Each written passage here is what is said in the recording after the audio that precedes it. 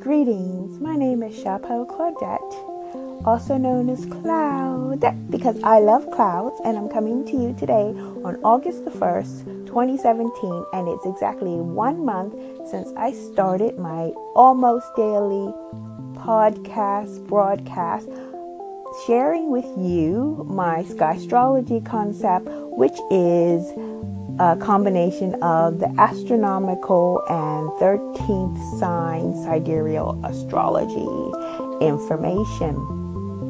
So I don't do it every day. I like to broadcast when the moon changes because it's about being an observer, and I'm inviting you to observe with me by having this information and seeing if you notice changes in your day or energy. It's kind of like a weather broadcast, but for the stars. And if you'd like to know more information, please feel free to ask me anything either via my Facebook page, Sky Astrology, or the website, skyastrology.com. I will make this short and sweet because it is the end of the 1st of August. What you need to know is that the moon was earlier today in Libra, which is an air sign, and in this afternoon, and I'm talking GMT London time, this afternoon it went into Scorpio, and in sidereal astrology, Scorpio is the smallest constellation space, meaning the sun actually astronomically only stays there for 7 days, which means the moon moves through that zodiac space in a half a day because the moon moves 13.5 degrees a day. Therefore, in the middle of the night, the moon will move into the next sign, which is the new 13th sign, a Fuca sign. And that has 18 degrees in it, so it stays there for like a little day and a half.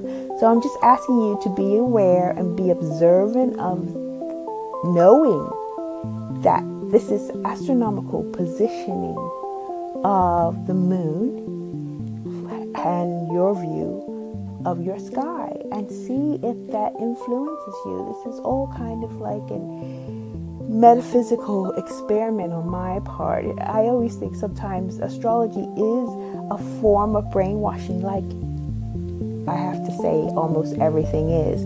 But this is a kind of brainwashing for yourself. So it's not me saying, oh, this is going to happen to you or whatever. It's about you,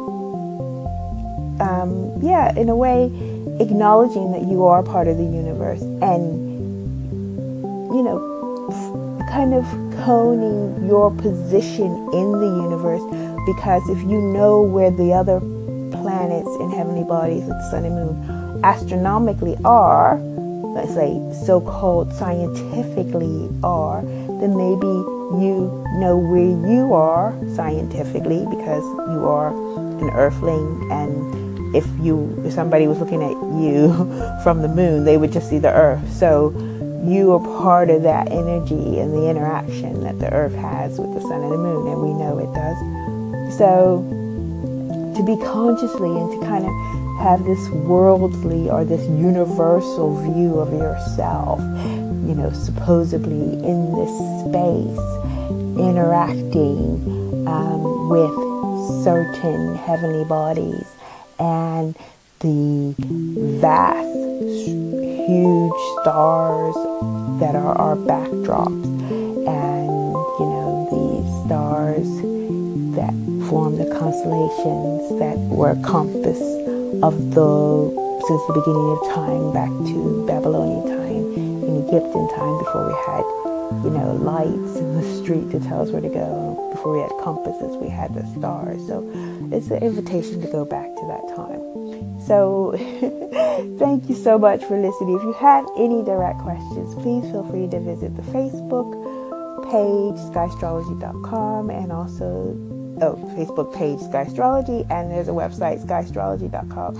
Or just subscribe to the podcast on iTunes, and join me to be conscious about where the stars actually are. That's all for now. Thank you so much for listening.